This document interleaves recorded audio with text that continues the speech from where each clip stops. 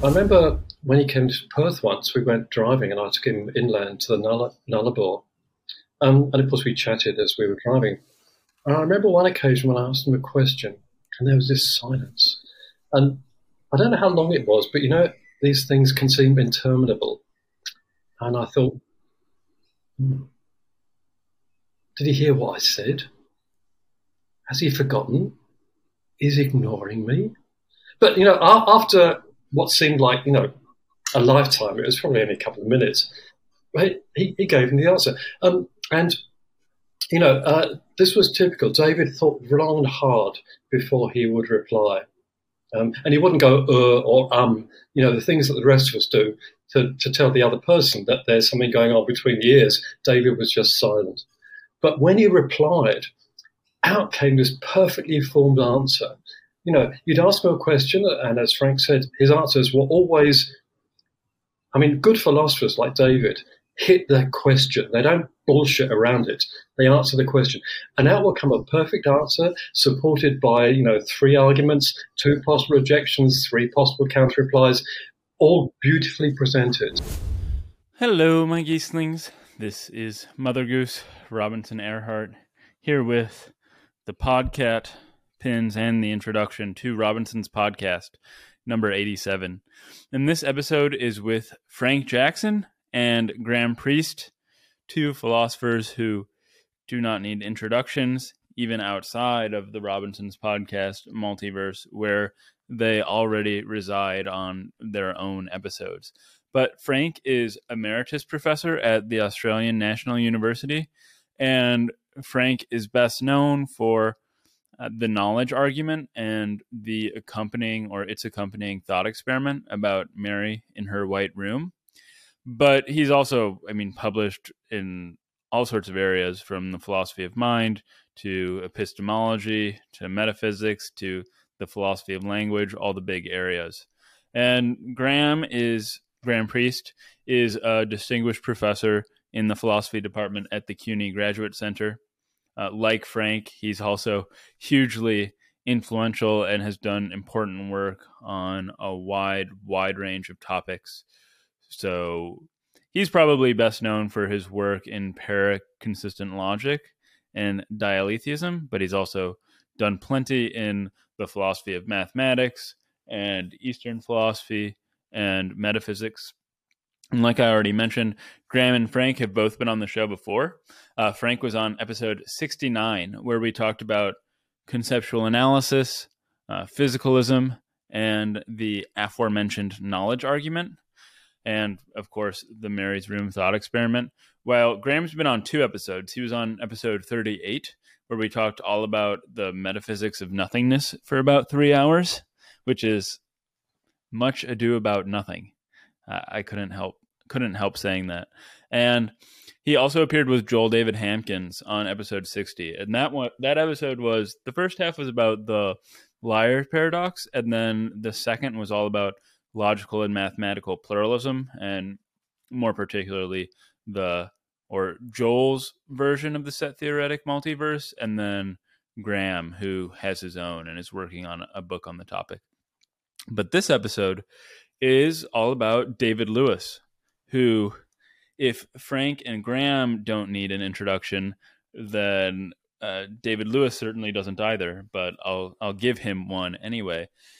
He's up there with Saul Kripke, Quine, Carnap, Tarski, maybe, a handful of other people who had huge outsized influences on 20th century and, by extension, 21st century philosophy. And Frank and Graham were good friends with David for many years because he spent a lot of time with his wife in Australia, where Frank and Graham both taught at the time.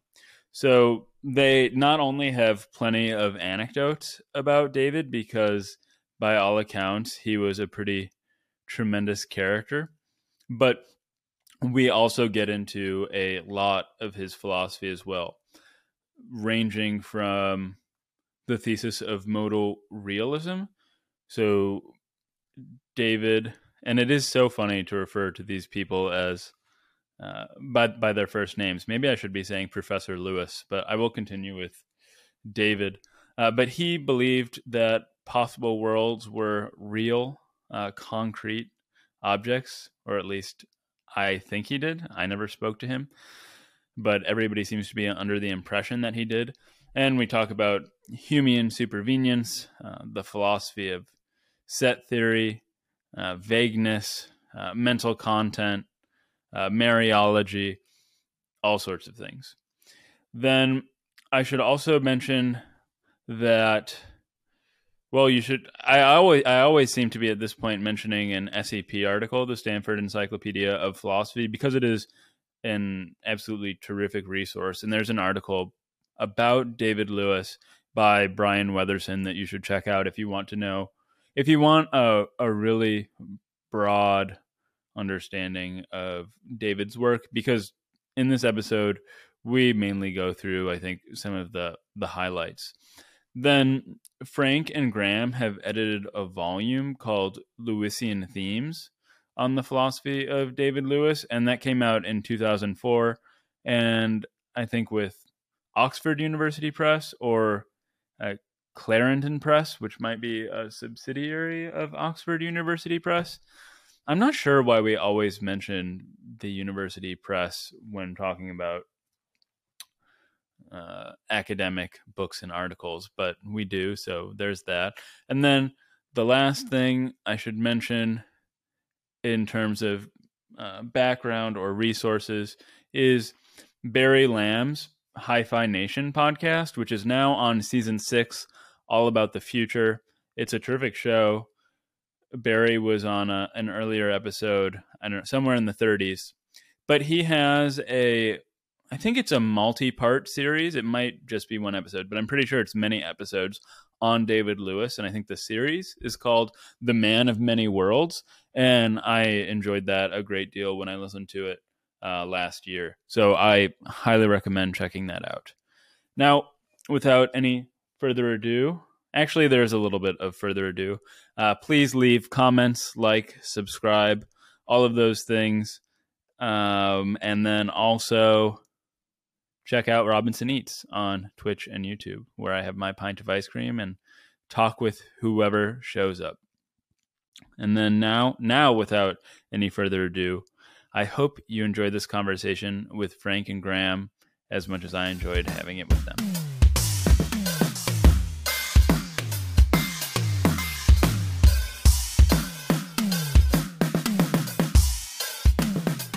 I think that this might have come up in briefly at least, in my conversations with both of you separately, but this, of course, is the time to talk about it in a bit more detail or depth, and that's how you two knew David Lewis, and maybe just a bit about who he was and what he meant to you, because I know he was your friend, he was your friend, he was your philosophical colleague. I think, at least in your case, Frank, he was something of like a philosophical idol.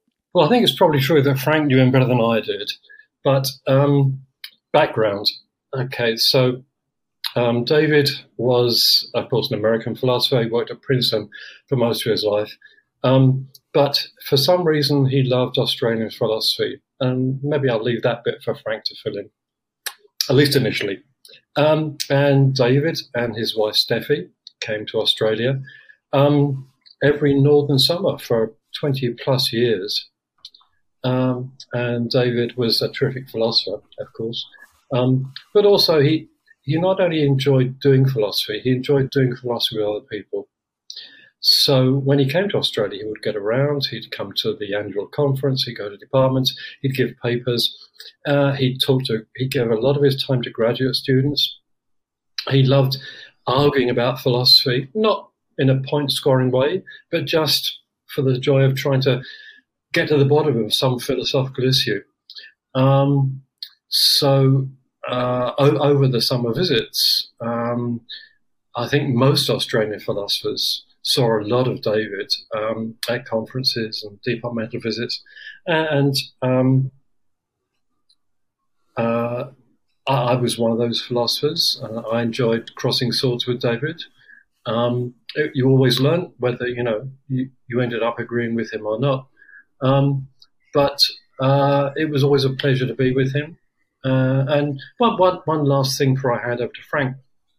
He always travelled with Steffi, his wife, and David was in a way very sociable, but he really enjoyed talking about philosophy, but not so much other things. So he would always leave the socialization to Steffi. So when you were at dinner, it was always with David and Steffi was a very sociable person. And David was obviously enjoying the social conversation, but he was always happy to leave non-philosophical talk to Steffi. But once we started talking philosophy, then the philosophical David kicked in, and we might talk more about what that was like in due course. Okay, over to you, Frank.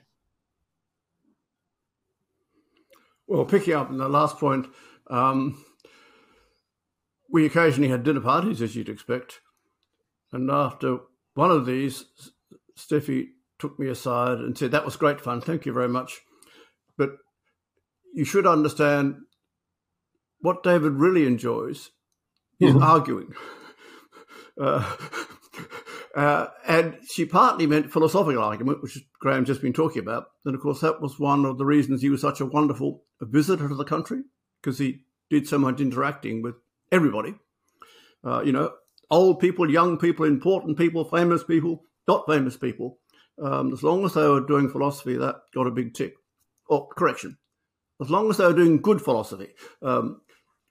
Sometimes he would glaze over slightly if people started saying really ridiculous things. I don't mean by ridiculous things you didn't believe, because as Graham says, he was very hospitable to views which he didn't agree with, and was more than prepared to interact, and that was a great plus. But to go back to what Steffi said, it was partly he loved arguing about philosophy, but also he loved arguing in general. So he would be quite keen to perhaps argue about certain issues of the day. In fact, he wrote a very nice paper on nuclear deterrence. But it was the to and fro of ideas and argument, which I think particularly animated. On a more personal front, I first met him when he came to Monash as a visiting professorship. We had a sort of special arrangement to bring people in from outside Australia to spend some weeks giving lectures at Monash. So I'd never met him before, so I picked him up at the airport and so on. And he gave a terrific set of lectures. And they weren't just a terrific set of lectures. He also answered questions really well. And I'm sure Graham will back me up on this. In Australia, you get lots of visitors. And by and large, you expect they're very good philosophers. That's why they get invited. The papers they give are usually pretty good, but they're not always terrific. And they vary in how good they are in responding to objections and questions, both in the discussion period and afterwards in general chit-chat. David was right up the top in the list of people who were good at answering questions from the audience and good at interacting afterwards. And it comes to that, interacting beforehand about philosophy. And that was one of the reasons that he was such a wonderful visitor and such a wonderful person to interact with. But he had many unusual mannerisms, shall we say, and we might talk about some of those. But one of them was that he actually thought before he answered questions. So you'd ask a question, and then there'd be this silence. And the silence could actually go on for a long time. I remember when he came to Perth once, we went driving, and I took him inland to the Nullarbor. And of course, we chatted as we were driving. And I remember one occasion when I asked him a question, and there was this silence. And I don't know how long it was, but, these things can seem interminable. And I thought, did he hear what I said? Has he forgotten? Is he ignoring me? But, after what seemed like, a lifetime, it was probably only a couple of minutes, he gave him the answer. And This was typical. David thought long and hard before he would reply. And he wouldn't go, or, the things that the rest of us do to tell the other person that there's something going on between the ears. David was just silent. But when he replied, out came this perfectly formed answer. You'd ask him a question, and as Frank said, his answers were always, good philosophers like David hit their question. They don't bullshit around it. They answer the question. And out will come a perfect answer supported by, 3 arguments, 2 possible objections, 3 possible counter replies, all beautifully presented. Because David was really always very clear, very organized, very structured, and very cogent as well. So this was one of his kind of personal mannerisms, shall we say. You're just following up on that. What Graham says is absolutely right. Sometimes I picked him up at the airport or somewhere, or drove him from one place to another for a seminar, and exactly what Graham has described happened. But on the odd occasion, something else happened. He would give the answer, and then he'd say, I've been thinking about this. And then what would follow would be a whole paper. And a couple of years later, you'd see this paper in a leading journal. Now, it wouldn't be exactly as you'd heard it, but it was quite uncanny. It wasn't just, as Graham said, he had organised replies to individual questions. He had whole ways of thinking about a topic. And if you were lucky enough to be, as Graham says, in a car, or in one case, sitting at our dinner table, you'd get the whole paper. Indeed, just to follow up on this, as you no doubt know, I wrote a paper called Epiphenomenal Qualia many years ago, and David had a reply to it. So David read the paper, and I forget the exact details, and he came back to our house for dinner. And I was cooking dinner. And David gave the whole of his ability reply to Epiphenomenal Qualia while I was struggling with the pots and pans and setting the table and so on.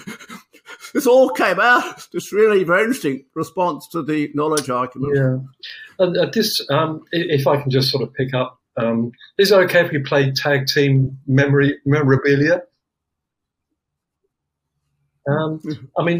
Frank's comment sort of illustrates something else about David.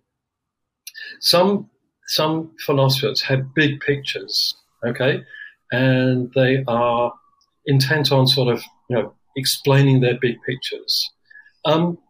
David did have a sort of big picture, but he was always fired off by other people's problems. So, you'd be talking about something. He'd go to a conference, hear a paper or whatever, and he'd get really interested in this. And then he would engage with that problem and formulate an answer and a theory about it. And often, the little bits of problem and solution would get packed into a bigger picture in the end. But he was always, first and foremost, he really loved engaging in philosophical problems and trying to figure out what the answers were. And that was a very distinctive feature about David.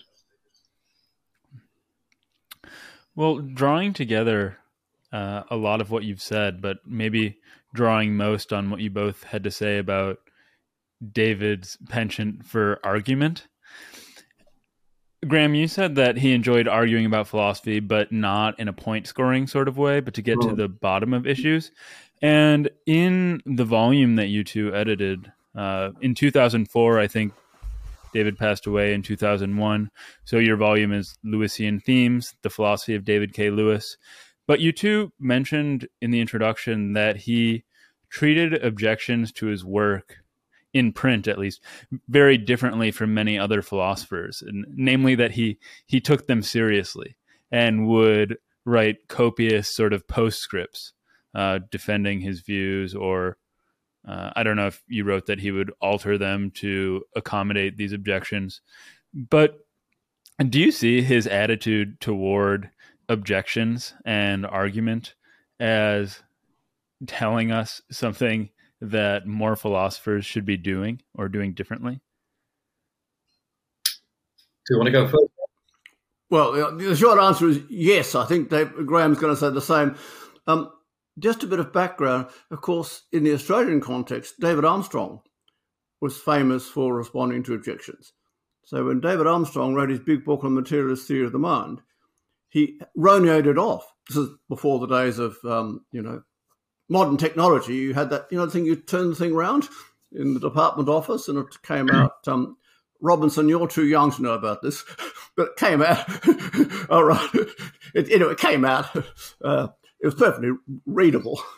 And Armstrong would set this manuscript round and responded to objections.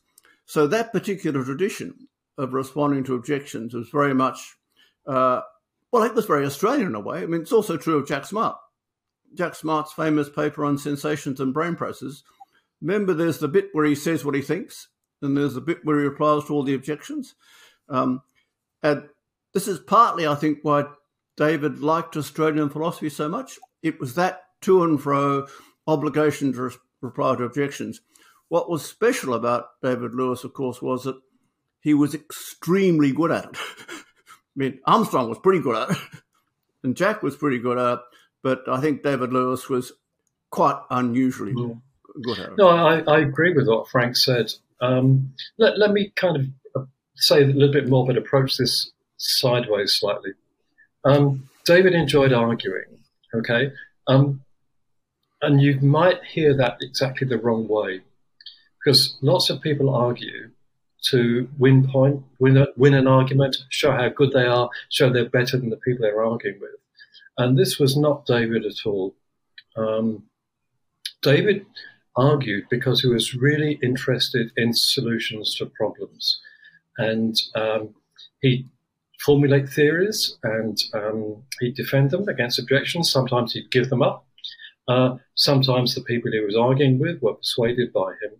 But what was centre to, let's call it a discussion rather than argument, was always the problem. And David was never interested in just winning points or showing he was smarter than you or anybody else. He just wanted to get to the bottom of philosophical issues. And I think I agree with Frank that this has always been a feature of Australian philosophy. Australian conferences are not well, I don't know quite how to put this. There are some countries which shall remain nameless where international conferences and so on are very much dominated by people who want to show how good they are.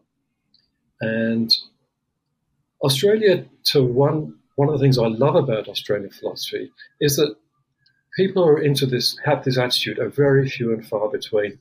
So you can get discussions at conferences and papers, and everyone chips in. And as Frank said, they might be sort of heavies, they might be older established people, they might be grad students, they might be visitors who like it, doing philosophy the same. They all put their heads together and try and sort out, solutions to problems. And I do agree with Frank that one of the reasons that David loved coming to Australia, which he did, was because this was the way that philosophy was done. And he enjoyed just being in the thick of a philosophical debate, not to show how good he was or to point score or to come out on top, but just because he enjoyed the back and forth of Australian philosophical argument. Well, maybe this will take us a bit afield for a few minutes, but I think it's worth it because this is very interesting. But how then do you care? So we know now what you think of Australian philosophy or how it's done or some of its characteristics, but how does it compare to like American or Canadian or British ways of doing analytic philosophy? Well, I think Graham should start on this because he has much more overseas experience than I do. Well, no doubt I'm going to say things which are going to get me into trouble, but that's never worried me in the past. Look, I think you better understand something about Australian culture. And remember that I'm not Australian. I grew up in the UK. But Australia is a much more egalitarian country than either the UK or the US, both in social terms and in intellectual terms. So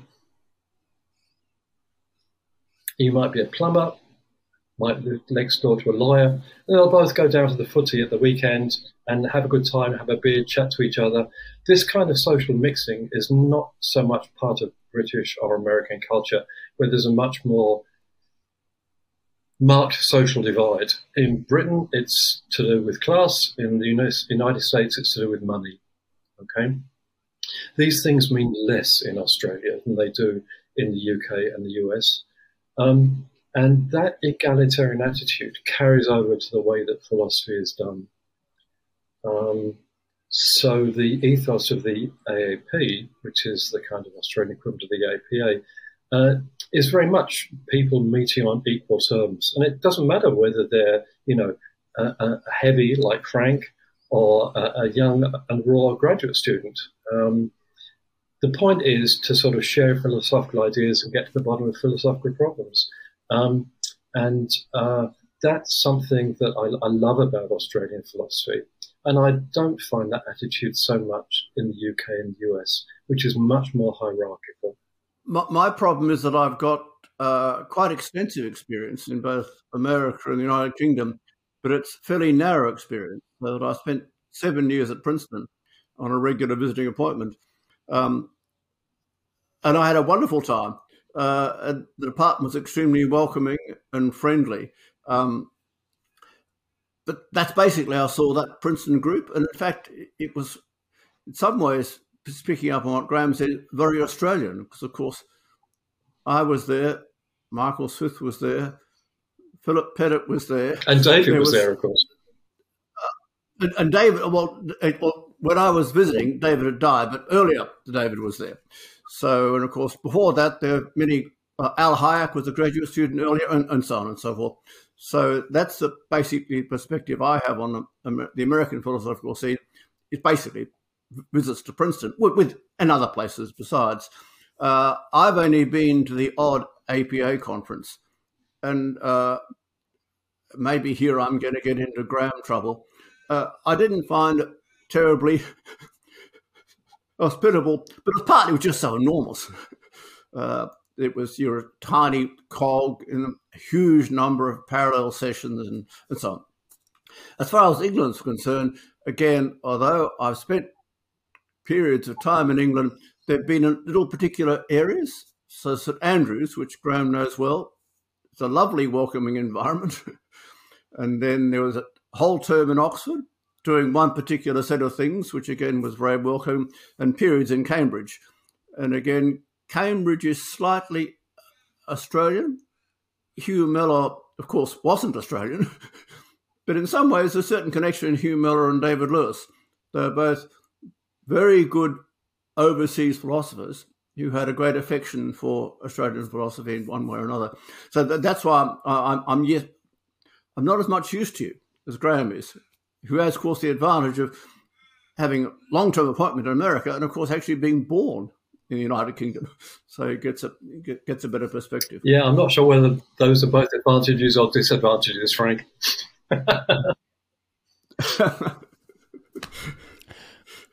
So as I mentioned, just one last bigger picture question before we get into David's philosophy, though I guess those are all also big picture questions. But in Lewisian themes, I counted, you mentioned 14 categories in which you thought he had a pretty significant impact on the philosophical literature, even though I'm sure there are probably more. But they were possible worlds, counterpart theory, vagueness, knowledge, probability, essence, fiction, laws, conditionals, truth, materialism, and parenthesis, Australian version of Jack Smart and David Armstrong, who you already mentioned, Frank, when you were talking about his response to objections. And then set theory, Mariology, and quantum mechanics. And that's a big list. And so David is well known as having been a programmatic philosopher, in that everything he did was somehow subsumed under like one worldview. It was all connected. And like you've said in the beginning of this conversation, he is a philosopher who really believed in the things that he argued. He was trying to solve the problems. This wasn't really a verbal exercise like it is with some people. And is it possible to put, your finger on just what it is that linked these, at first glance, at least seemingly disparate topics in his mind?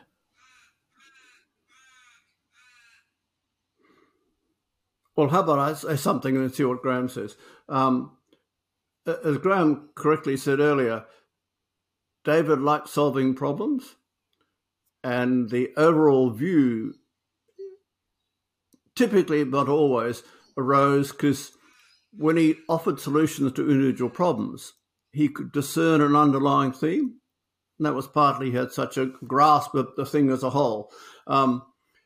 I sometimes think about icebergs when I think about David. You know, an iceberg, there's the tip, there's all the stuff underneath. And often when you talk to David about one of his papers, you learned all the stuff that was underneath. So he saw a lot of how things linked together. So he became a sort of systematic philosopher with a sort of overall view because he saw what linked the solutions he offered to various problems. So that's how it came about. On the topics you mentioned, this is not true of all of them, but for a lot of them, it's possible worlds link them. So the treatment of subjunctive and counterfactuals, the treatment of content for belief and desire, the treatment of verisimilitude, the treatment of fiction. What unifies them is seeing things in terms of possible worlds. Yeah, I think that's right. Let me sort of add something else to the picture. Again, I'm going to come at this slightly sideways. Prima facie, philosophy has a lot of different areas, and you might think they don't connect much. You know, logic, metaphysics, ethics, aesthetics, political philosophy, and people do those bits kind of largely independently of each other. But when you've been around for a long time, as both Frank and I have, you start to see that they all connect in ways which you wouldn't necessarily have expected.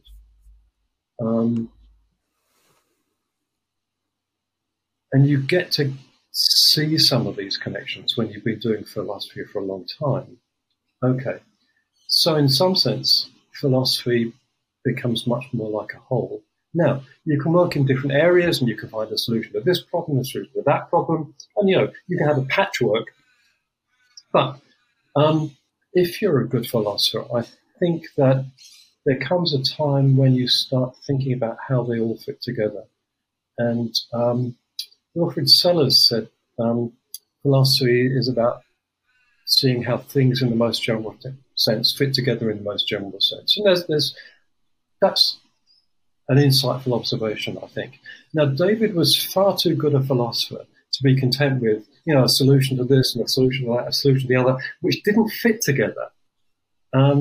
So he was interested in putting them together, and he would work hard to put all the bits together. So he changed his mind sometimes when the bits did not fit together. So I think, as we mentioned earlier, David did not start out with a big picture. He was driven by a problem and this problem and that problem, but he wanted to make sure that he fitted them all together. And over his life, which wasn't as long as one might have hoped, but over his life, which was still a considerable time, he did work to sort of work them into a coherent worldview, as it were. And I agree with Frank that possible worlds were part of this worldview and a very central part.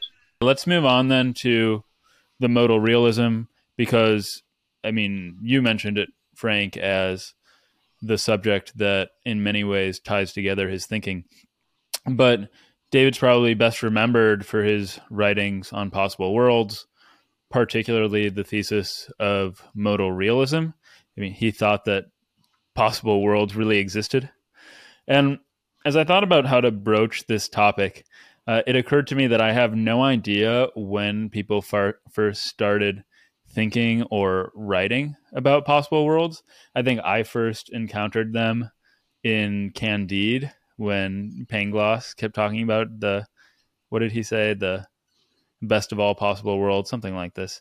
And while this might be rational reconstruction, if you never spoke with David about this in particular, but do you happen to know what considerations made them so initially appealing or promising to him for his philosophical purposes? Well, how about I start out and see what Graham says?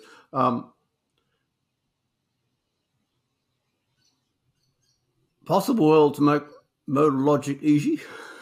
So if you want to prove things in modal logic, translate them into possible worlds and life becomes easy.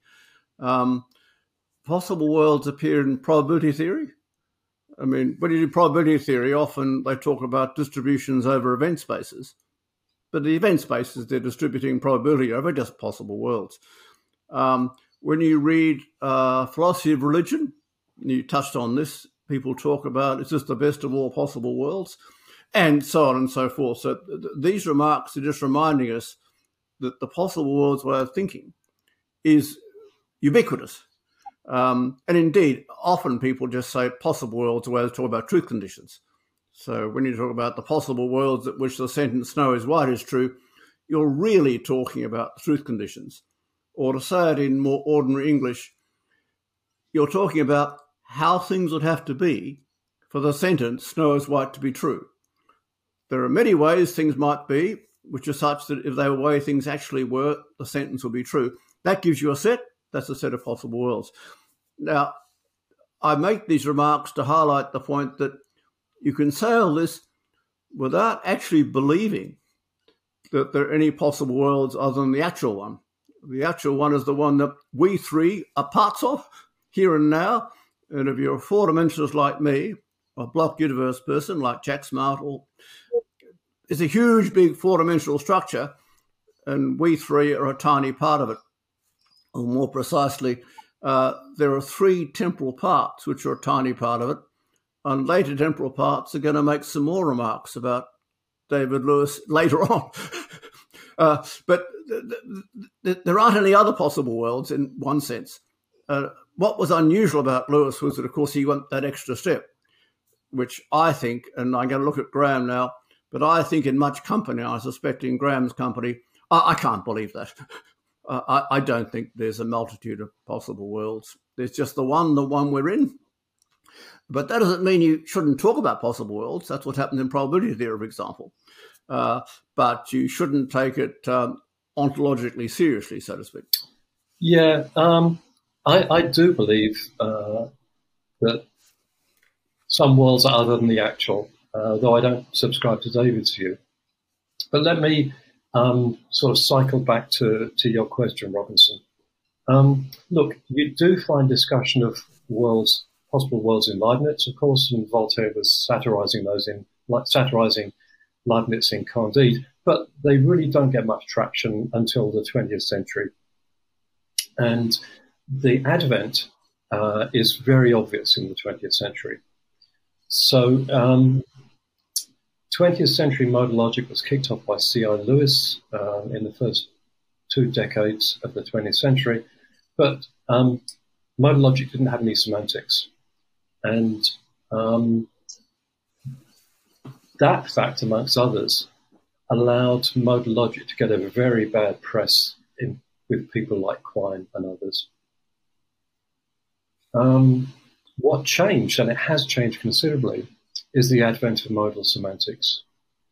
So this was invented in the late 50s, 60s, and there are several different players in this regard, but clearly the most important is Saul Kripke, who produced the most coherent and worked out theory of worlds which provided a semantics for modal logic.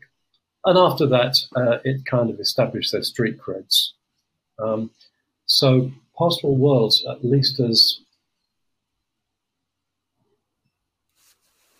technical devices come onto the scene in the 20th century then. Okay. But once you've got them as technical devices, you start to worry about what the hell they mean philosophically. And they might be just some calculating device, but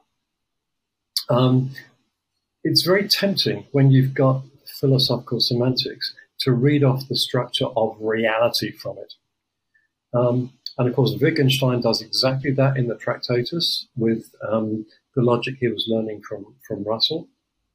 So the Tractatus is just Principia Mathematica philosophically writ. And that's exactly what Saul Kripke did. He took the possible world semantics and then he sort of read off a metaphysics of reality from them. And that reality had worlds. And actually, I asked Saul once whether that was what he was doing when he was writing Naming Necessity. And he said yes. Once you've got a very clear, elegant framework, it's very easy to project this onto reality. And I'm not saying this is wrong. It's often a very good thing to do in logic.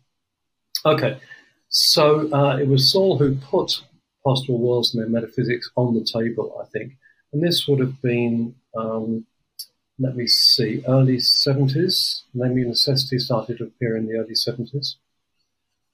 Okay, so now let's talk about Lewis. Lewis is a student of Quine at Harvard, and he's actually very Quinean. And he likes worlds. He thinks they have many applications, as he had shown how.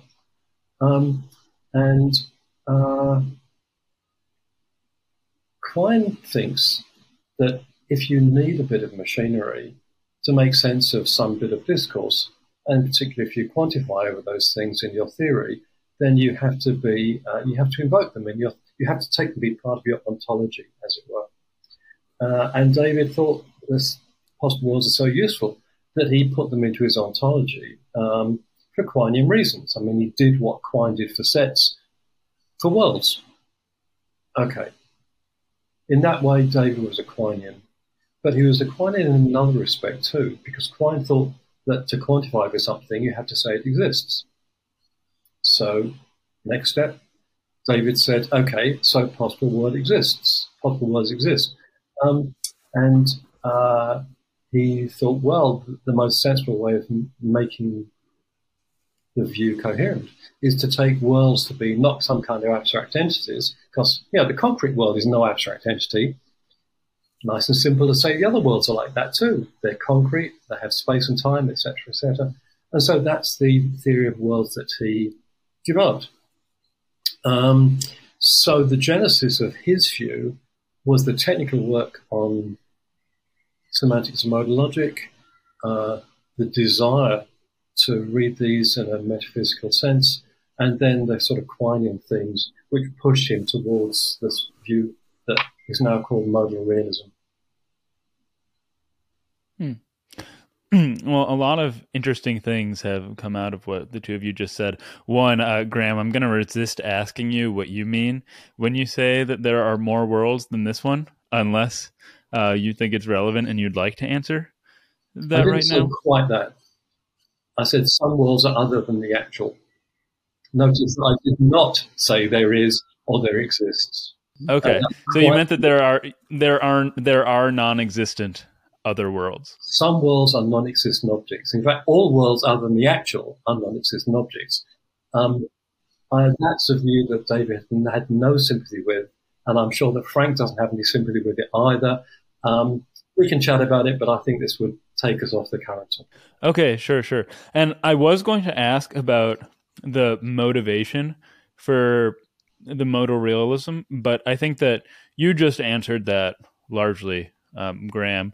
And it strikes me as somewhat similar almost to Quine's acceptance of mathematical objects. Exactly. That we quantify over them. Exactly, that's right. David was a very Quinean person.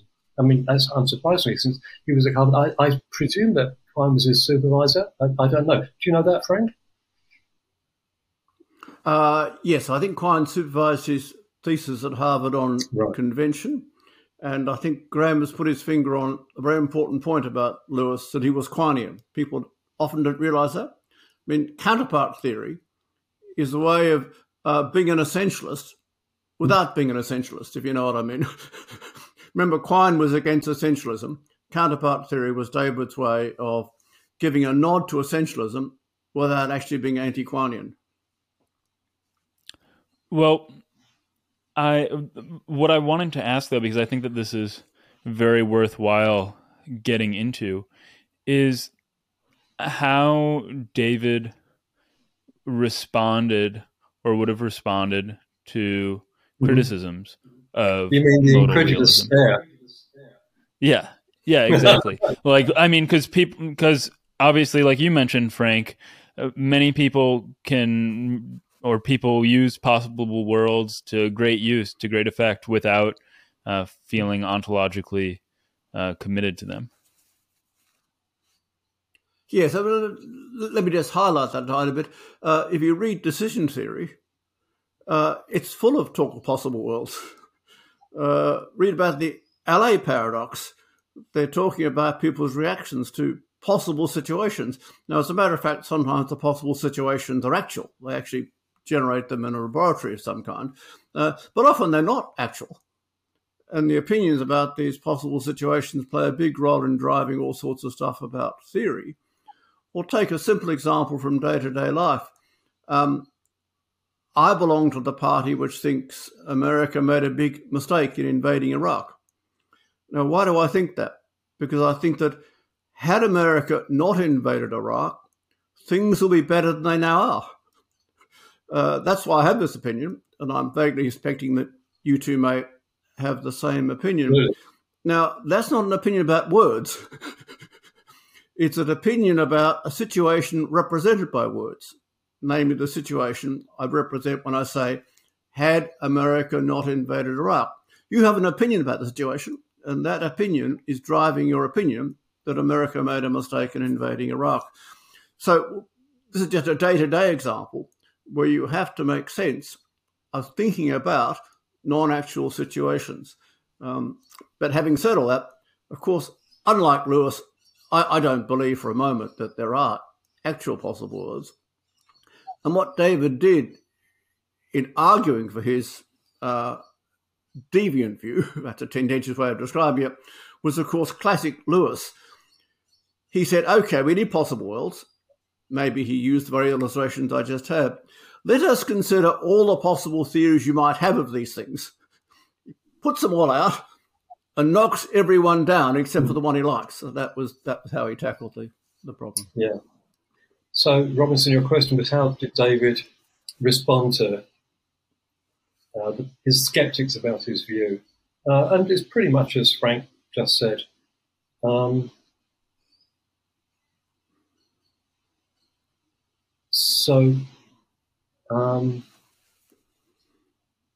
David always argued for his views. And his arguments, like all arguments, had premises. And often these were Quine-type premises. But if he gave you a theory and you gave him objections, he would respond by replying to the objections. Maybe you'd agree with his replies, maybe you didn't. But his response was always to say, well, you've given me an argument against my view. Let me tell you why I don't think your argument works. And, he made this sort of very memory-worthy phrase about the incredulous stare. After he replied to the objections, he would get the incredulous stare. I mean, it is an incredible theory, almost literally. But as he said, look, I've answered your objections. I don't know how to respond to an incredulous stare, meaning, I've given you the only possible rational answer. If you don't believe it, well, that's your problem.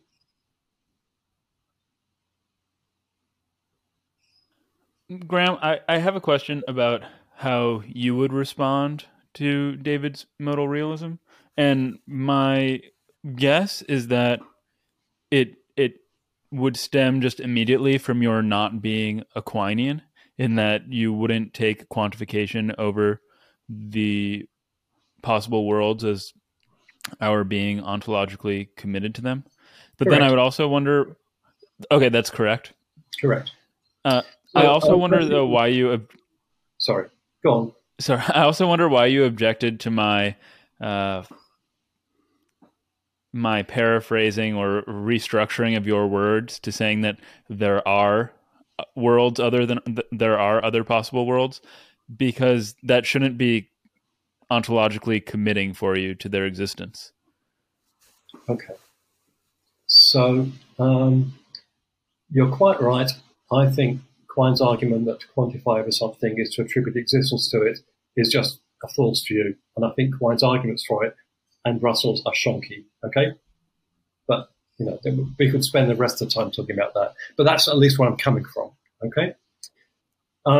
So the mere fact that you quantify over something doesn't determine whether it exists or not. And I have a very sort of hard-nosed Australian view of reality. Reality is what you can bang your head against. Okay, I'm very much a realist in that sense.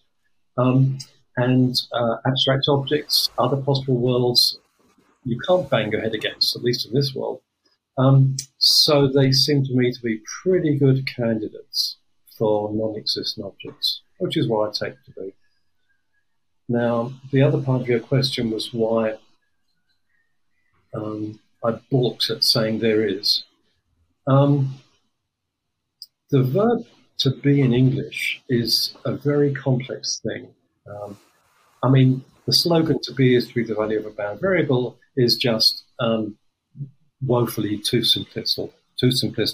But to keep it as simple as possible, in the way that it's usually used, I do not hear a distinction between there is and there exists. So some people who think that some things don't exist will be quite happy to say there are things that don't exist. That comes painfully close to saying there exist things that don't exist, as far as I'm concerned. And for all my love of contradictions, that's not one I want. So when I'm being careful about using a quantifier, which is not existentially loaded, I use sum, which is, after all, sum is the particular quantifier. It's the dual of the universal quantifier, all. So that's why I balked at the rephrasing. Okay? Okay. No, terrific. Thank you. Now, you both, I think, have mentioned Saul Kripke. I think another good way, because using Quine as, I guess, not a foil in this case, but as a comparison was pretty enlightening. I'm wondering if using Saul as a foil will help shed light on how David used possible worlds before we get into some more of his particular uses. Like I have counterfactuals, mental content, this sort of thing in mind. But how did his treatment of possible worlds differ from Kripke's? Okay, I went first last time, Frank. Do you want to go?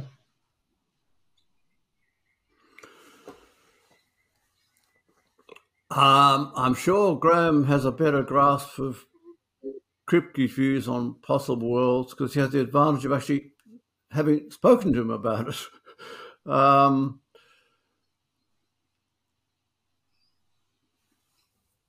Kripke is one of my philosophical heroes, along with Lewis. I'm just going to wave to my wife. She's about to go off somewhere. So they're both, heroes of mine philosophically. But there's a big difference between them. Lewis's writings are full of clarifications of exactly what he meant when he said this and that, and what he'd say to this or that objection. So I feel I have an excellent grasp, or reasonably grasp anyway, of what Lewis thought. Kripke wasn't really into that, so to speak. He wrote this incredibly important book, Naming Necessity, and other important stuff besides, but particularly Naming Necessity. And of course, he did respond to various comments people made about the book, but it wasn't in Lewis style. So you can't open up an article and read Saul Kripke's 6 replies to the questions people might have asked about this, that, and the next thing. So that's why I find myself limited in commenting exactly where Kripke would stay on this particular issue. That's partly why I think Graham has the advantage, because, of course, he was a colleague of Kripke's for some time. Yeah, look, I don't think that gives me an enormous advantage because you're dead right, Frank, that Saul was very coy about this matter. Saul's a very interesting thinker. Maybe we should do a discussion of Saul sometime. But Saul was very, very careful never to say anything that he thought might be wrong. And if you read Saul carefully, you will see that everything is very carefully qualified with, this is only a sketch of a theory. Look at the footnotes where he sort of says, well, I think this is only an idea, it's more complicated than that. So he was never blunt in the way that David was. And when it came to the status of worlds, I don't know there's anywhere that I can remember where Saul lays out his account of what worlds are. He certainly did not agree with David's view. So, to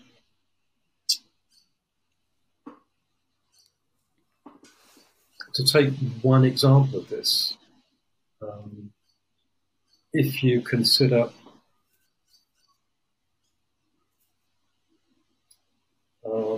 a world where the US did not invade Iraq, to pick up Frank's example, David said, well, you've got to consider a world where the US didn't invade Iraq, but of course the US only exists in this world, so you've really got to think of a US counterpart as invading an Iraqi counterpart in this world, and then you get that kind of story to be told. And Saul thought this was crazy. If you're talking about the US invading Iraq, you're talking about the US invading Iraq, okay? So you're not looking at some other possible world. You're kind of talking about a scenario that you posit by fiat, as it were. So he didn't like David's counterpart theory. But this is just an illustration of the fact that he sort of disagreed with the theory. I don't know that he ever really spelt out what he took these postulations by fiat to be.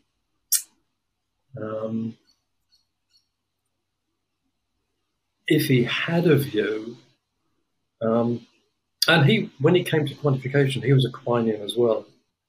I think he'd have had to think of them as some kind of abstract object. Because you're quantifying over them, they therefore exist. They're not sort of physical alternatives, so they've got to be some kind of abstract alternatives. But I don't know that anywhere where he sort of spells this out in detail. Well, maybe then we should turn to some of the applications of possible worlds that he had. And the first one that comes to mind, I mentioned it earlier, is counterfactuals. And a key dimension of possible worlds for Lewis was this notion of closeness. And what did the distance between possible worlds refer to if they aren't literally spatiotemporally related? How did he make sense of this idea of closeness? And then how did this figure into counterfactuals? And then by extension, I mean, at least in one direction, I think, to causation through counterfactuals. So I guess starting with what does it mean to say two worlds are sufficiently close? Well, let me start off on this to see what Graham thinks and what you think. Of course, the first thing you have to do is mention Bob Stornacker, of course, because it was Stornacker and Lewis together who put the possible worlds approach to kind of counterfactuals on the map. I think what both of them were doing were offering actually an account of what we folk mean. It wasn't, in a sense, it wasn't abstract philosophy. They were saying the ordinary person in the street, when they say something like, had I locked the door, I would not have been robbed. What are they saying about this? Is rather upsetting thought they have.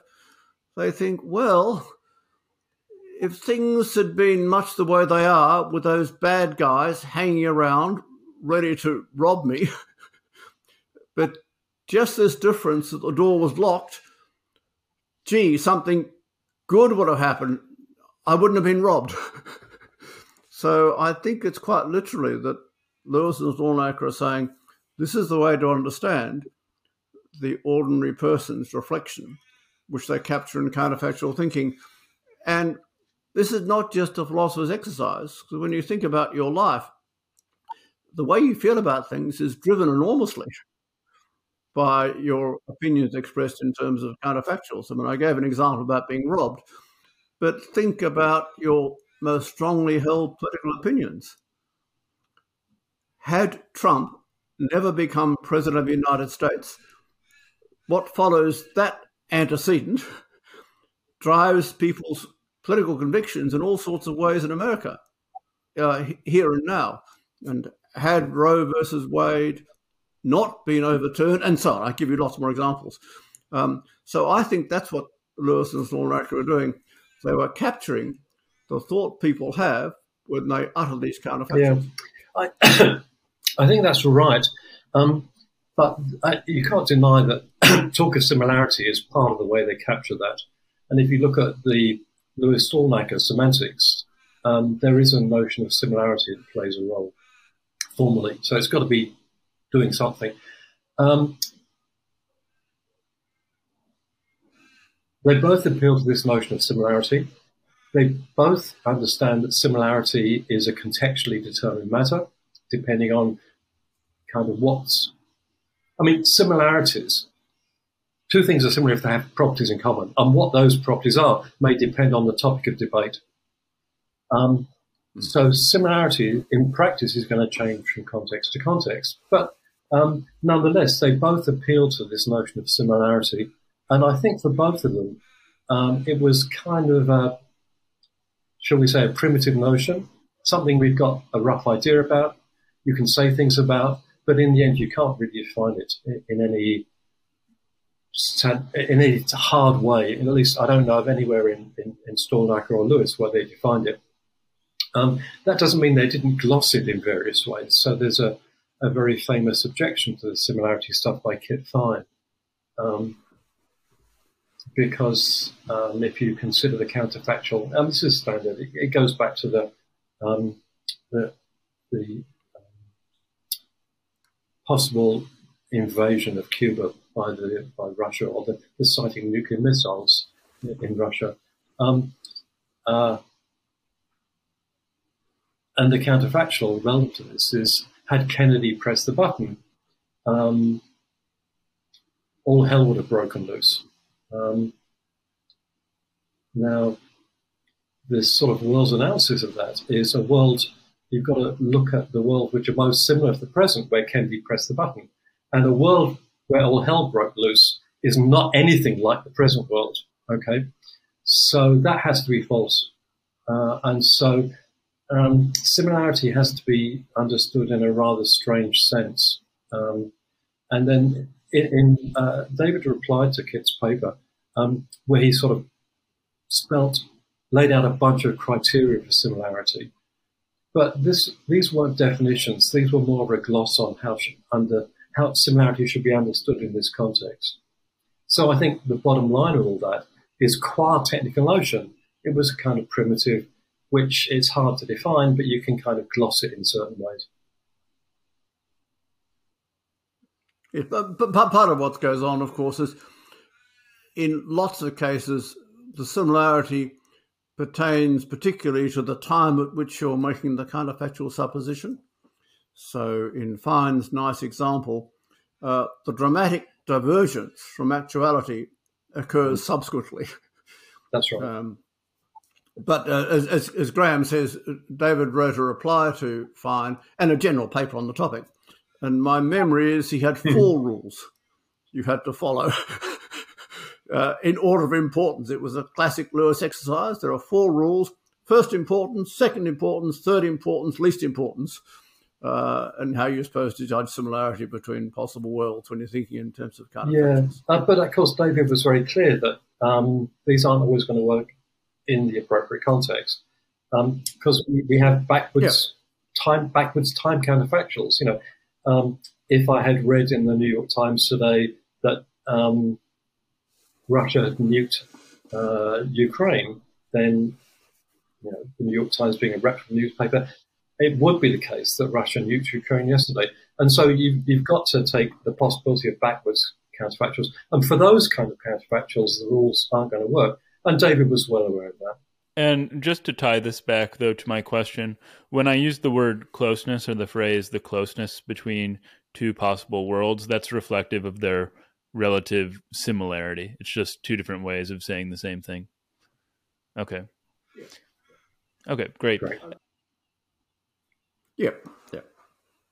And Lewis is, it's worth mentioning here, Lewis is, and Graham's touched on this, was often a bit of a Morean. There were certain Morean facts, like that there's an external world.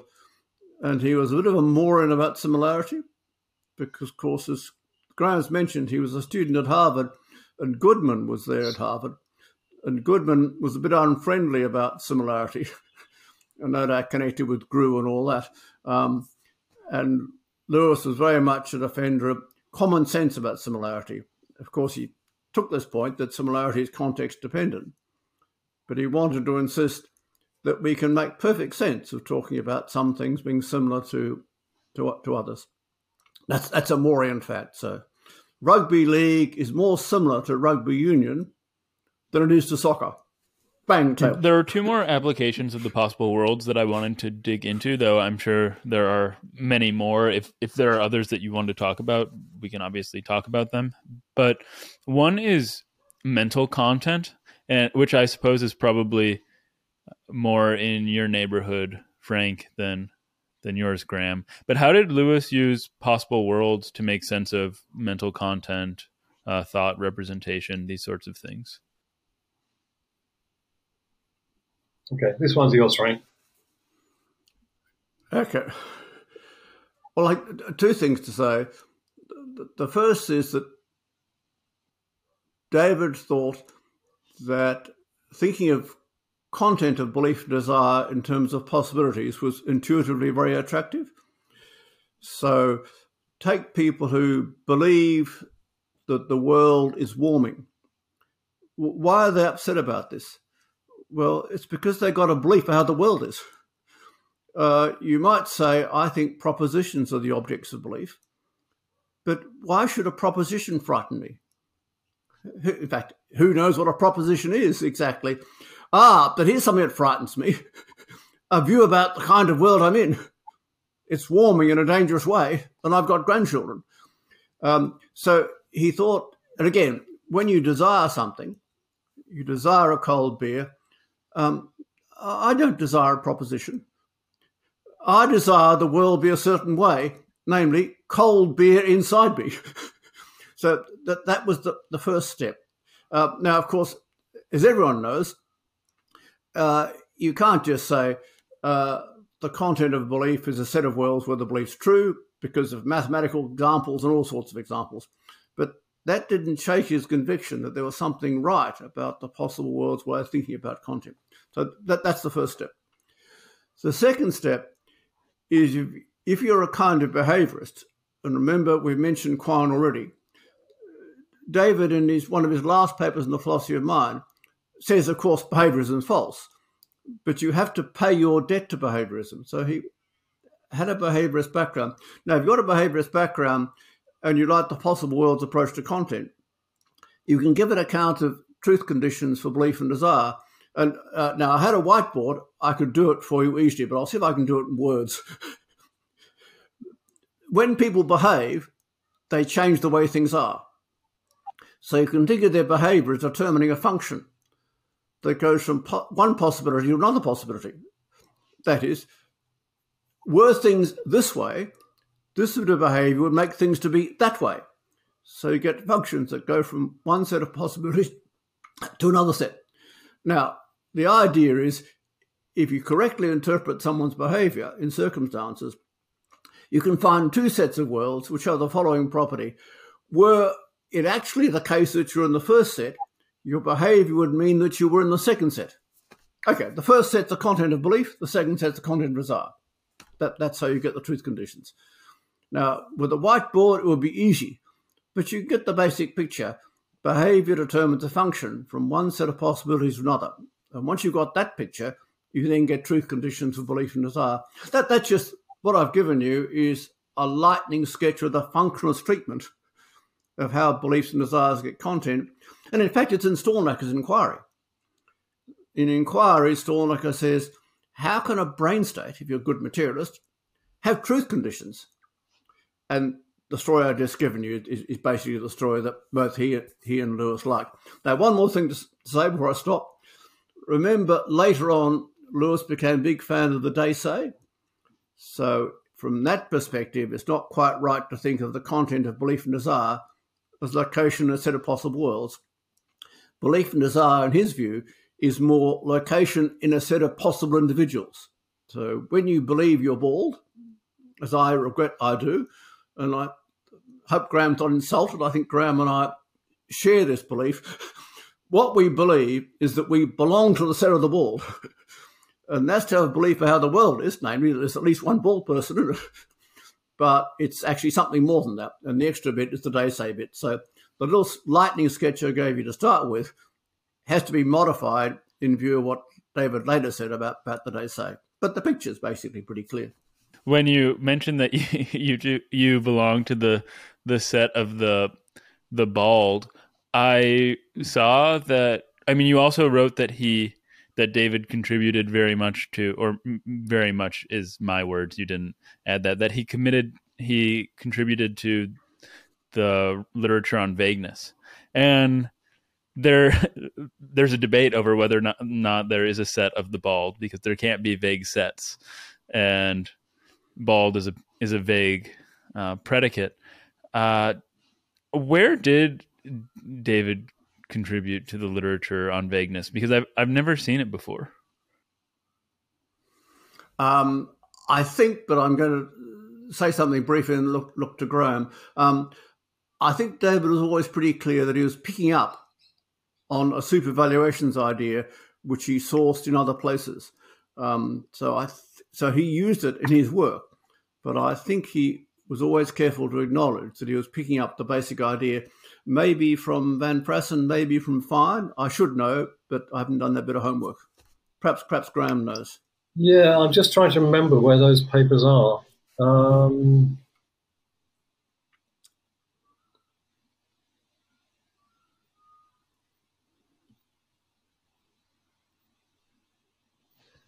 Okay, I don't remember where the papers are, so I don't recall exactly what he said either.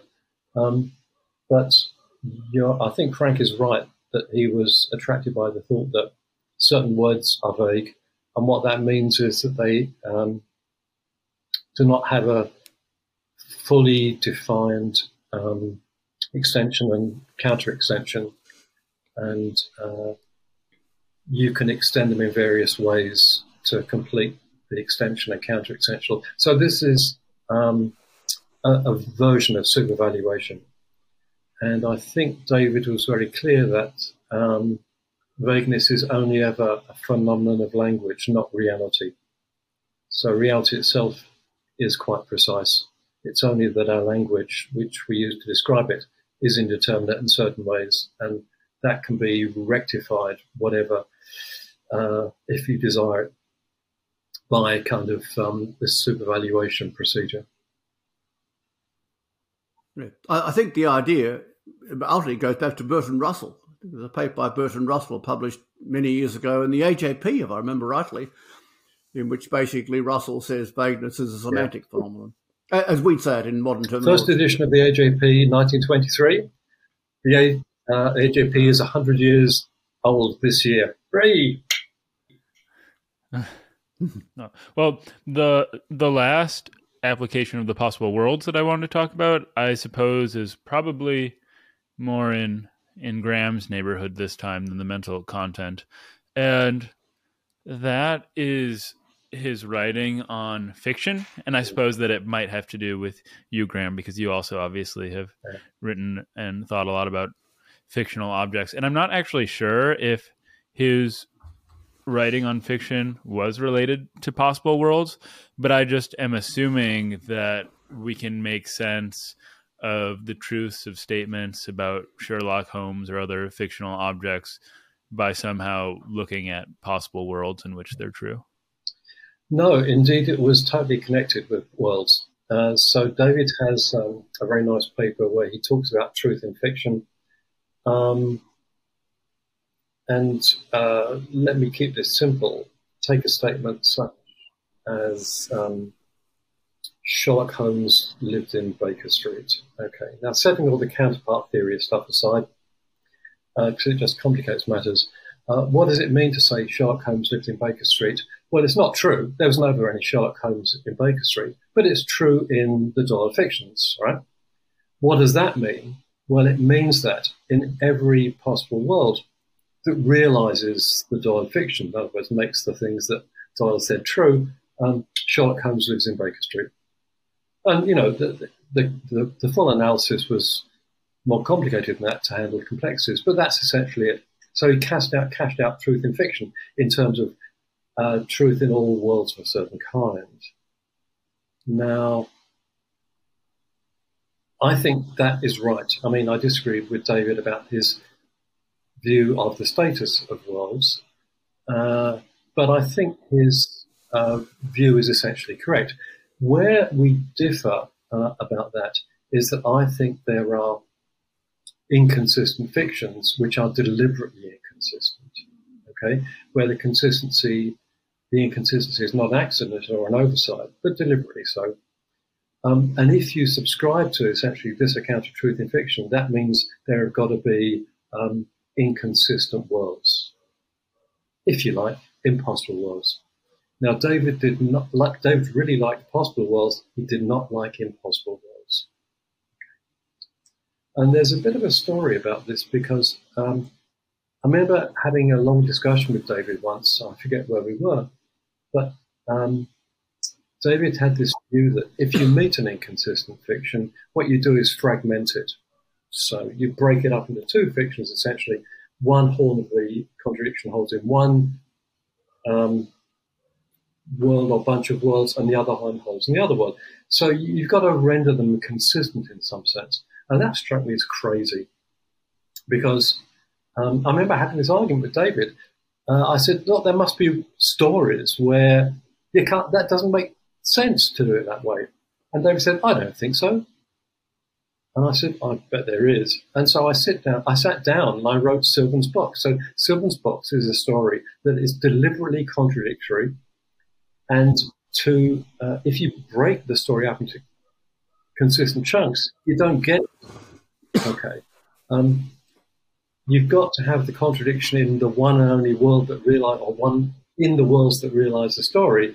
Otherwise, it's just wrong. Okay. So I wrote this story and I sent it to David, and he had to admit that he'd been wrong in the past. So, I mean, as I said, David wasn't the sort of person who would hang on to his theory come what may. He would admit to being wrong when he thought he was wrong. This was one of the rare occasions where I actually got him to admit that he was wrong. But he did. And he said he didn't quite know what to say about this. He wasn't going to buy into impossible worlds. That was a bridge too far. But he did agree that his account of breaking up the contradictions into two parts didn't work. So that's a bit of a story about David. And a good story. Are there any other aspects of possible worlds that you wanted to get into or thought we should touch on before we moved on? Well, one thing just worth mentioning quickly is he also liked the use of possible worlds in spelling out what materialism was saying. Because remember, the idea of materialism, in some sense, the material way things are determines without remainder the psychological way things are. And I've just uttered some words which I hope meant something. but it's sort of be nice to have an analysis of what exactly you mean when you say the material or physical way things are determines without remainder the psychological way things are. And there are like possible worlds there, because you can translate that in terms of possible worlds using the notion of supervenience. So that's another case where he was using possible worlds to articulate a view he liked, namely materialism. Yeah, so you're talking about the identity theory of the mind? That's right, but he wanted a way, of course he thought brain states are mental states, but he wanted a way of expressing materialism which was neutral on whether you thought you should be more of a behaviorist or more of a functionalist, or whether it was type or token, all sorts of things you might say, a more detailed kind. He wanted a way of saying, what's the basic thought I've got? And what's the basic thought? Take any world like this one. In physical regards, it'll be exactly like this one in psychological regards. That's how you do it. Now, I've left out lots of frills because actually that's not quite right. But that's the basic thought. Okay, and I guess that there are lots of frills, but this is really important. Can you say more about his argument for an identity theory of mind over, say, like rival dualist theories? I mean, what the general sort of, because my understanding is that he wasn't going, this isn't like a parsimony sort of argument. It's very different from that. Yes. Here's the background. The first bit of background is he wrote a paper called An Argument for the Identity Theory as a graduate student. I mean, really was a bit intimidating. It was a very important paper on the identity theory written by a graduate student. What he does in this paper is he says, look, take Jack Smart's idea, and Jack Smart taught Lewis at Harvard when Jack was visiting Harvard. Take Jack's view, forget about all the stuff about parsimony, as you've just mentioned, nomological danglers. There's a much simpler argument, and here it is. Mental states play causal roles. What causal roles? Science will tell us. When we do the science, it's going to turn out to be neuroscientific states that play those causal roles. We then use the transitive identity. Nothing about Occam, nothing about nomological danglers, which will mean something to those who know Smart's famous original paper on the identity theory. We just use the transitive identity to conclude that mental states are brain states. So that's basically the story he told in that very early paper he wrote as a graduate student. So that's the basic picture. But then later on, of course, he wanted to express the idea there's some generally overall materialistic picture. And my version, which is like Armstrong's, is certainly a kind of materialism, but wouldn't it be nice if we had a way of expressing the general materialistic thought which animates people like Smart, Armstrong, Lewis, and so on, and Feigl. And the supervenience way, in terms of possible worlds, was the way he did that. Okay, well, I'm glad that you stopped me to talk about this, because that is really important. But what I wanted to move on to before was Humean supervenience, because another one of David's most significant and memorable contributions is that of Humean supervenience. And he described it this way, and I've got a quote here. So, it's the doctrine that all there is to the world is a vast mosaic of local matters of particular fact, just one little thing and then another. And now for me, this is so memorable because of the sort of mental image it conjures for me, which is just this sort of like glimmering eternal mosaic like space that is, I don't know, something like the Kantian noumena. But it's also just a very fascinating way of looking at fundamental ontology. So where did this idea come from? How does it relate to Hume? And what was, before we get into some of the applications like we did with Possible Worlds, what was the motivation for picturing the universe as being like this? Well, I don't know where David got it from, but it's clearly in Hume or something like that is in Hume. And the thought, Hume was an empiricist, of course, and he thought that both knowledge and meaning came from experience. And when the wind blows and a leaf falls off the tree, you don't actually see any causal connection. You see the wind, or you feel the wind blowing, and then the leaf falls. And so, since you can't have any knowledge of things you can't perceive, there's no such thing. It's even quite meaningless to talk about such thing, is Hume's view. So all you can see are particular events or happenings. And Hume held that view because of his empiricism. David, I don't know why he held the view. I mean, Frank, you probably have more idea of this than I do.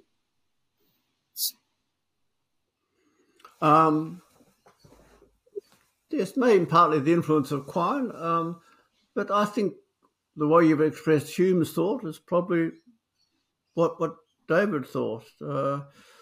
Sure, you see one thing moving, and then you see something next to it moving. What else is there to see? You might say, but of course, he did think, of course, in one sense, there might be a transmission of force, of course, but that would be another particular thing. Yeah, that may be true, although, I mean, he's no stranger to postulating things when he thinks they, serve an appropriate theoretical function, like worlds or sets. So he could have gone that way had he chosen, I guess.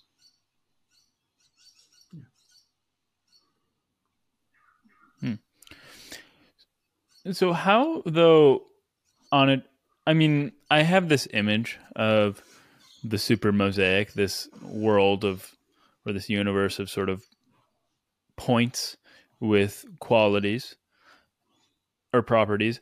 How does this then turn into some sort of philosophy of laws of nature? I mean, that's one of the first things that come to mind when I think of how he put this idea of Humean supervenience or the super mosaic to use.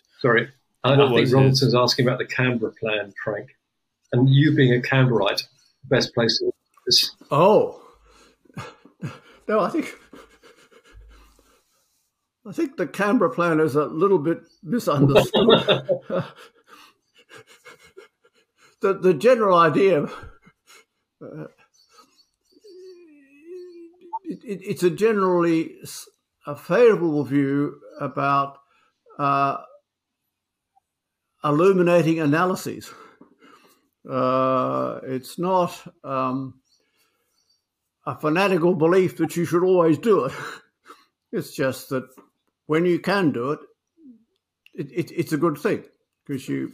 I don't know what you two are referring to. Oh, the Canberra plan. Well, let me explain the Canberra plan as it applies in the philosophy of mind.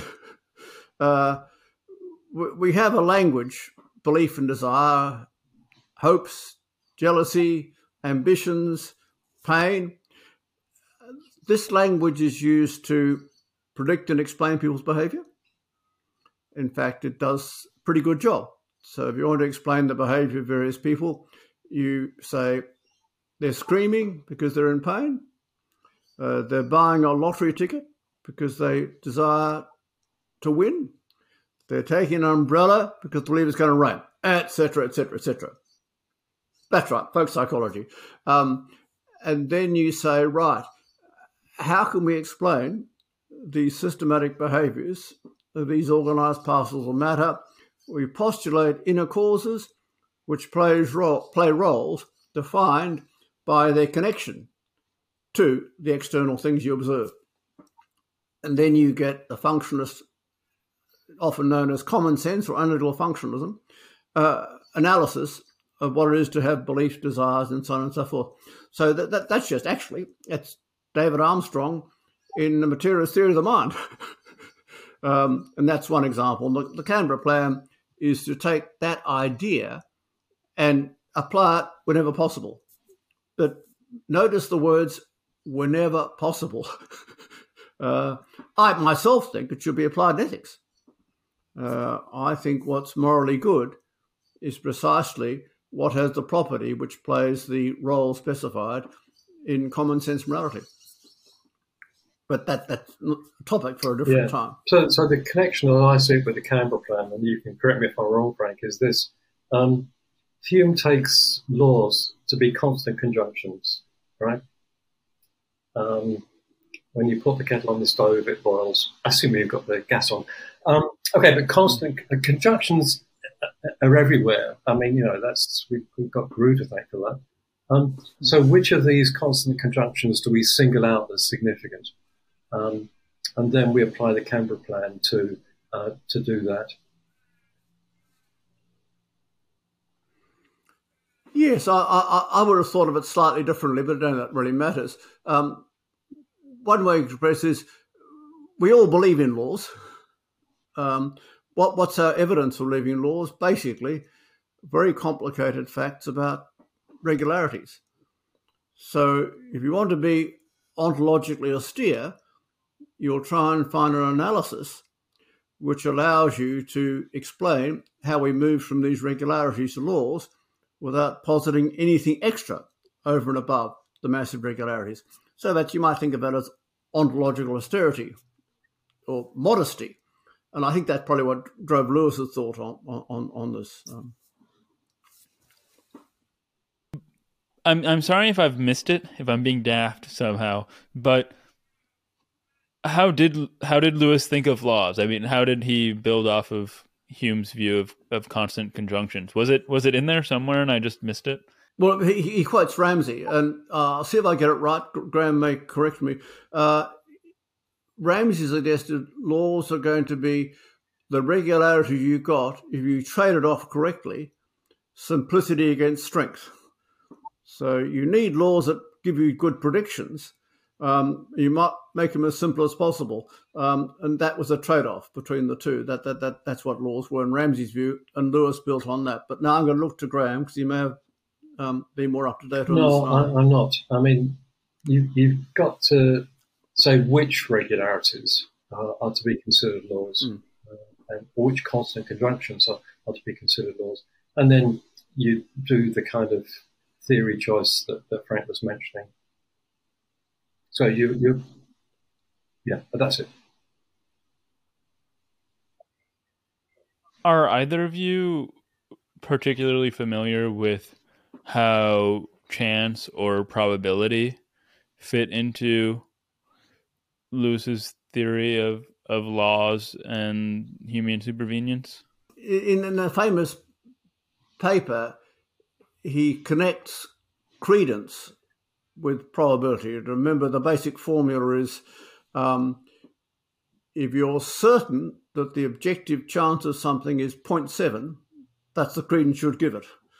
So the idea is you treat objective chance as it appears in science and statistics with credence by that basic rule. If you're convinced that the objective chance is so-and-so, that determines the credence. It should be so-and-so.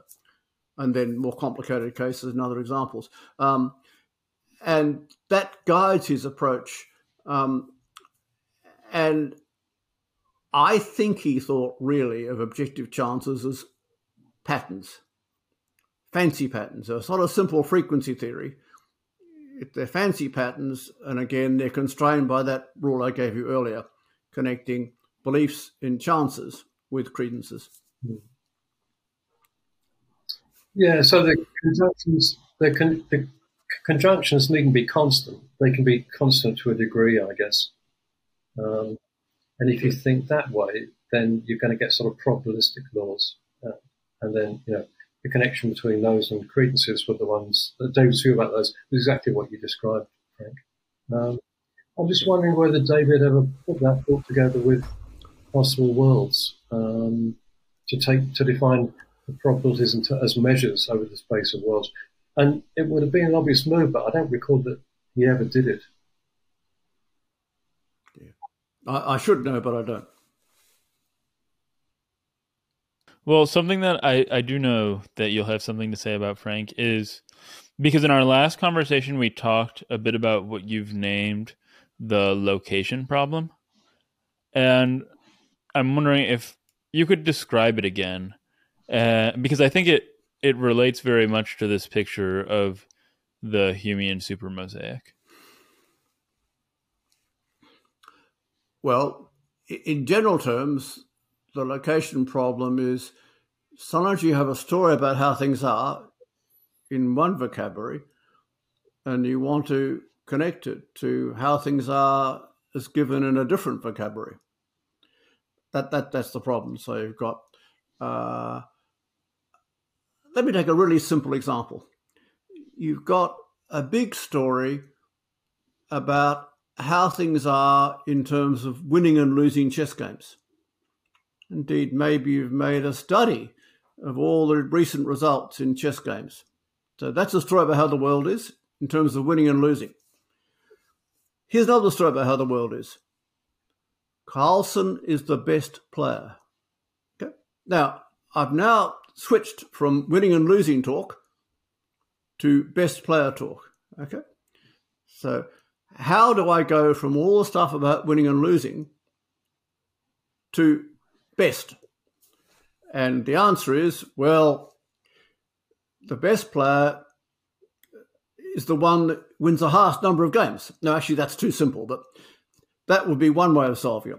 But what you've done is you've shown how the data about winning and losing actually a priori entails who's the best. In fact, you told people how to do the calculation.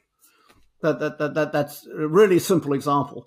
Now, it gets more interesting when you say, right, now imagine an account of the world in terms of people's neurological states and how those neurological states interconnect with their surroundings, which tells us exactly why they take an umbrella when there's water coming this direction. Take that complicated story and see how that story relates to a story about belief and desire. And that's the problem that Armstrong set himself in the first part of the big book on material theory of the mind.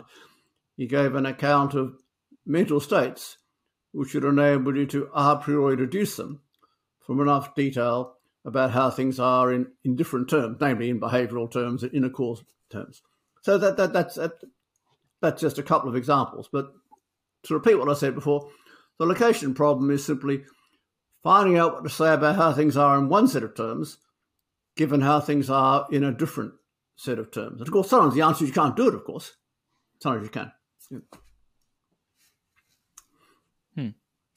So do you see a relation to the Humean supermosaic or no? Well, no, I think Lewis's view about laws, his view was if you knew enough about the mosaic, you could actually a priori deduce the laws. So that would be the solution. So you're saying, where is the law? Gravity is governed by an inverse square law. How do I find that? In that enormous data you've got about the planets and so on, the location problem, so you can a priori deduce it. That would be the idea. Yeah. And his account of laws would enable you to do that a priori deduction. Yeah. Well, the last sort of area that I wanted to touch on, and it might be more in Graham's camp, is some Mariology and philosophy of math. And Graham, I just a couple of weeks ago, I did a 4-hour episode with Akile on Mariology. So we don't have to go too much into the Mariology, but he had some ideas about fusion and parsimony. And Mariological fusions have been, I think, very much misunderstood. Graham, do you recall or have much to say on Lewis and fusions? Well, I can tell you roughly what his view was about the Mariologian set theory. Would that suffice for an answer? Okay. So David's book is called Parts of Classes, and Here's a tempting thought. Parts of a class are exactly its members. Okay. Now, tempting though that is, that's just wrong. Because if you take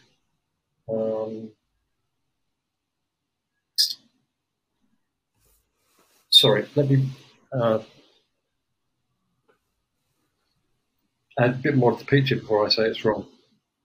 If you take the thought that parts of a class are its members, then you can take the class to be the fusion of its members. So you have a very nice story to tell about the status of sets, namely it's just the fusion of its members.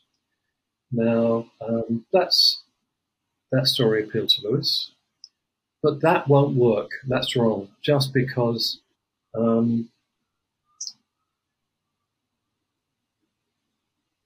the fusion of one thing is itself. Whereas if you take a singleton, its parts just have to be itself. And so if you just take the fusion of the members, you get the same thing, not the singleton, which is different. Okay. So you cannot run the thought that the set is the fusion of its members straightforwardly. So what David did was say, well, you can almost do it. So you have to take the notion of a singleton as sort of primitive. And then this gets around the problem of the fusion of a singleton being distinct from the fusion of its member. But once you've done that, you can go ahead with this thought that a set is just the fusion of its parts, or at least they're singletons or something like that. So you've almost got rid of sets, but not quite, because once you take as a primitive the singleton operator, which only gives you a sort of very small application of set theory, then you can do the rest with Mariology.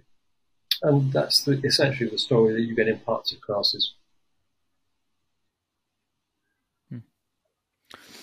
Well, I'm recalling now that I think the second paper in your volume is actually by Achille and Roberto Casati, I think it's called Counting the Holes or Counting All the Holes or something like that. And naturally, that's a response to David's paper, Holes. And you two, you mentioned earlier that you were both friends, I think, with his wife. Mm-hmm.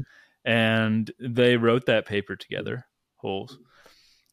Was she a philosopher? Did she write many other papers with him, as far as you know? Yes, she was a philosopher, but she didn't have a job as a philosopher. She worked in finance, I think, in Wall Street.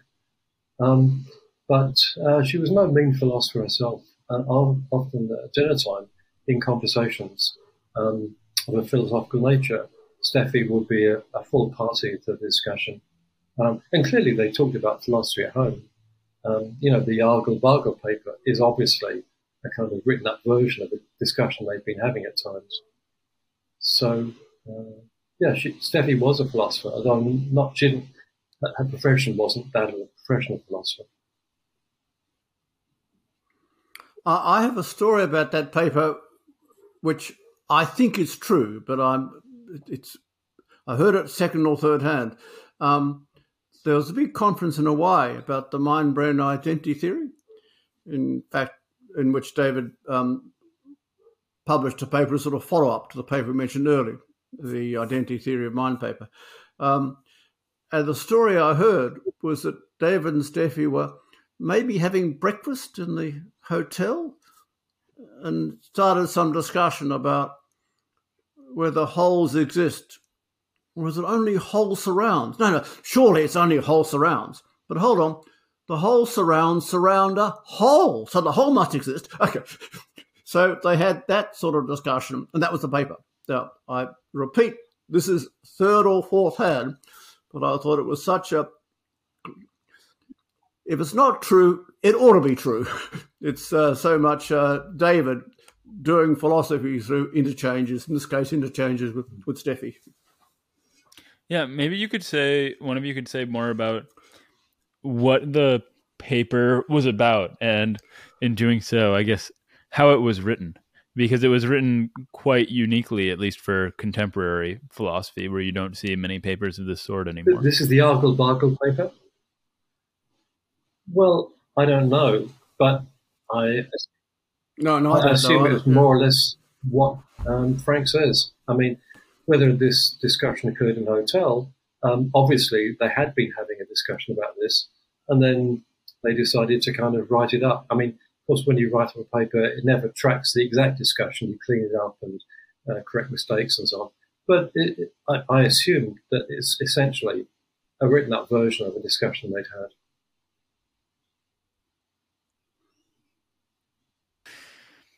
had. So, I guess last, I should end just by asking if there are any other areas of David's philosophy that you think we ought to mention, because I mean, obviously he had an immensely productive dialogue with Derek Parfit on personal identity. He wrote about perduring and enduring entities, four-dimensionalism. He wrote a lot more on the metaphysics of set theory and Mariology. Is there anything else that you think we ought to mention? Let me just mention one example which I think illustrates one of his particular strengths. As you know, a number of people working in ethics like the idea that there are beliefs which are necessarily connected with desire. So if you believe something's good, really believe it's good, you're bound to have a certain desire that it obtain. That's an interesting view, and they're sometimes called bizarres, the sort of word made up out of belief and desire. When Lewis heard about this view, he thought, okay, we've got a view connecting belief and desire. We also have something called decision theory, which is all about connection between belief and preference functions. I wonder if this view that people like in ethics can be reconciled with decision theory. His answer was no, it can't. Now, be he right or wrong about that, I think it's a lovely example of the way he saw connections between otherwise disparate areas. People in ethics often don't think much about decision theory. In my opinion, they should think much more about decision theory, in fact. But they're working in ethics.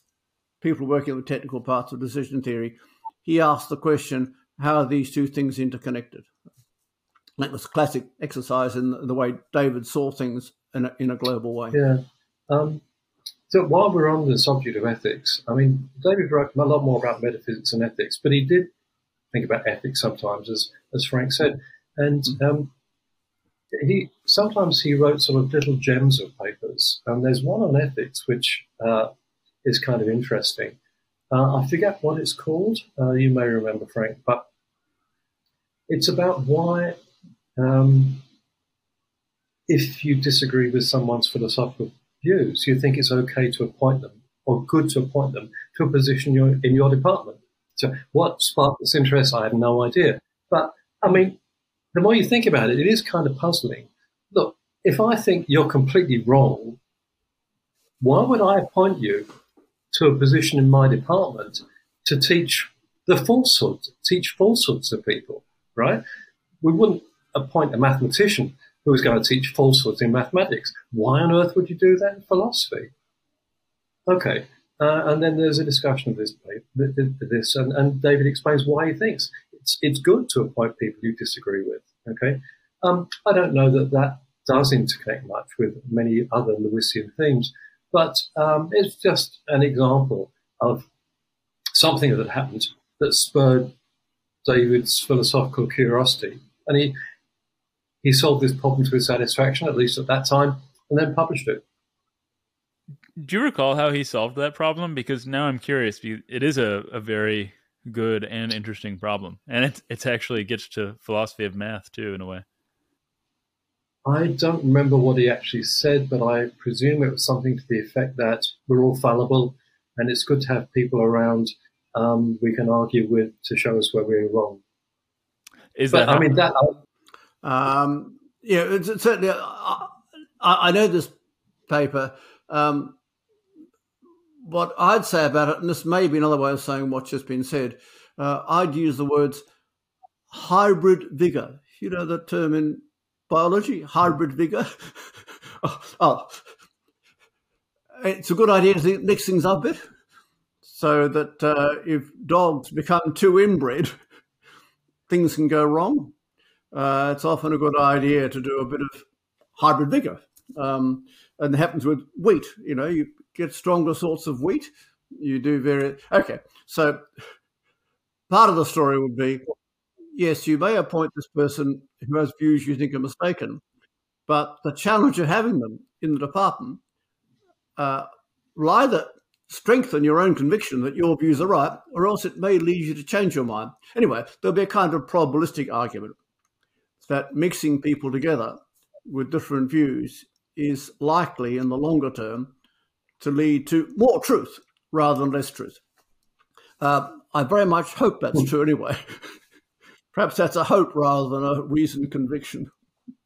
Now, a more personal way, I think, in which to end, I wonder if there are any ways that come easily to mind for either of you in which David's philosophy, his views, can be seen in your own work.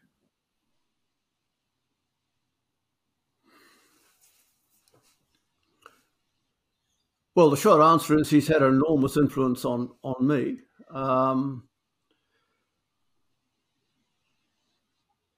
In some ways, and I've been seeing what Graham says about this, he could, of course, be a bit intimidating. What I mean by that, not personally, he was a very nice, extremely kind person and very generous with his time, all those sort of things. If you're working on a topic, I sometimes got the sense, yes, look, I think I've got something to say worth saying on this, but I think David might have something better to say, and that can have a slightly negative effect on your motivation. You sort of think. So that was the only comment I'd make. And, of course, in a way, that's a compliment to what a good philosopher he was. But generally, yes, in my book, From Metaphysics to Ethics, I think I'm right in saying that his name gets more mentions in the index than any other name. I think that's right. And that's the conceptual analysis book we spoke about, yeah? That's right. That's From Metaphysics to Ethics, Defensive Conceptual Analysis, yeah. Yeah, I don't think that David had an effect on him very much, to be honest. I mean, his interests and mine overlapped, but I had many interests that he didn't have, and vice versa. Certainly, in those areas where our views overlap, there's not a great deal of commonality, I think. But I think you have to remember that philosophical influence is not simply about adopting another person's views. In some ways, it takes us back to what we've just been talking about, talking to people with different views. Because philosophy is a very solitary activity in a certain sense. We don't tend to write, 30-membered, 30-authored papers in the way that happens in science. And you can get the impression that when you publish a paper, it's all your own work, and invariably it is not, because when you publish a paper, it's been through a long process of discussion with colleagues at seminars, which have always improved it. So often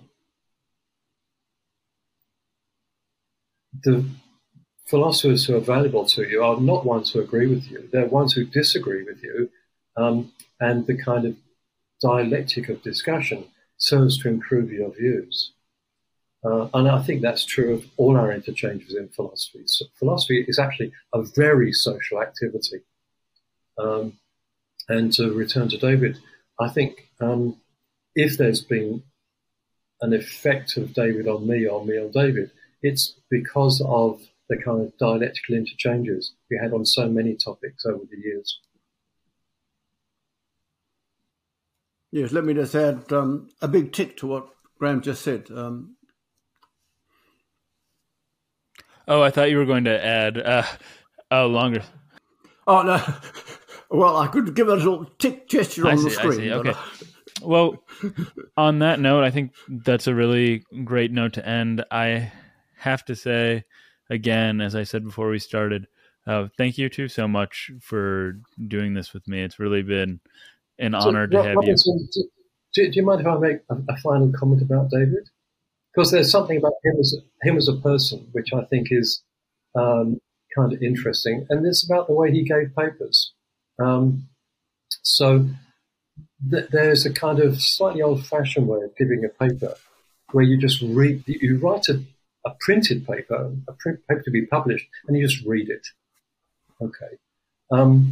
Often that's a very bad way of giving a talk, because oral communication and written communication are very different communicative acts. So if you look at particularly younger philosophers nowadays, they don't read papers. What they do is they talk. And generally, papers are much more interesting when they're talked than when they're read. Okay. But David read papers. Okay. And he did it brilliantly. Because if you look at his written style, it's very much like the way he spoke. Okay. So he had a very kind of informal way of expressing his ideas. Just read his papers and you'll see that. It's not literary at all. It's actually like hearing David speak. So when he gave a paper, he would read it. But it was just like hearing him talk. So in that sense, he didn't. He wrote like the way he talked. So it was no big deal to read a paper because it was like talking a paper.